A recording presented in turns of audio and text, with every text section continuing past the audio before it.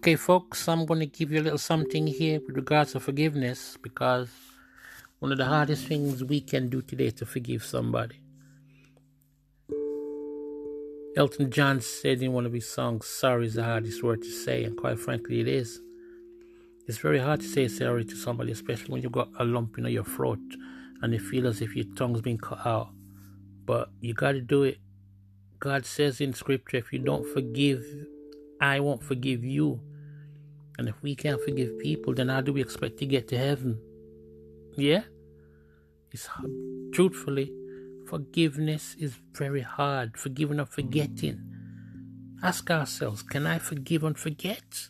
Can I forgive what has been said to me, what has been done to me over the years?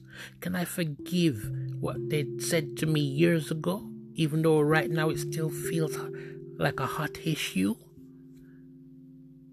Such is life, man. This life, the life we're living in, this is the real world.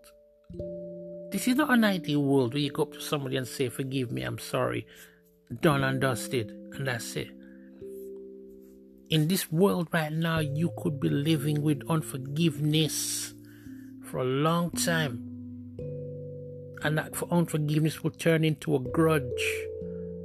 It will turn into something that will fester and grow, and it will stress you out. It will raise your high blood pressure. It will cause you to be physically sick, insomniac. Not forgiving that person can even lead you to the grave, if needs be. That's why you need to forget and forgive. I know it's very hard, but they both come hand in hand. It's got to be done. Jesus was talking to the people, Matthew chapter 18, and Peter, now you know Peter's there. Peter's a rough kind of guy. You know, he speaks his mind, he does what he wants, he doesn't give a monkeys. And after Jesus had spoken, he had a problem with what Jesus had said. And it was festering him, and he didn't go away with it and leave it. He went to Jesus face on and said, Lord. Then Peter came and said to him, Lord, how often shall my brother sin against me and I forgive him? Up to 7 times? Hear what Jesus said to him. I do not say to you up to 7 times, but up to 70 times 7. Now 70 times 7 is a lot. About 490. Jesus is not saying that you must forgive 490 times and that is it. Then you go back to square one. Start all over again. That figure is just symbolic.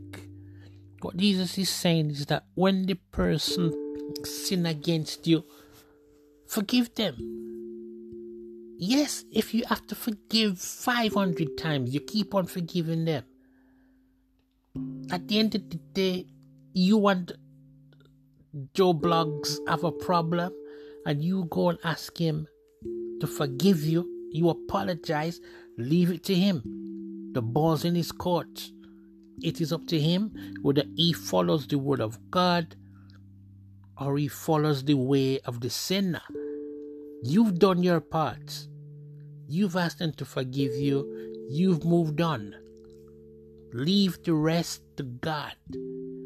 Because as we all know, God will make a way where there seems to be no way.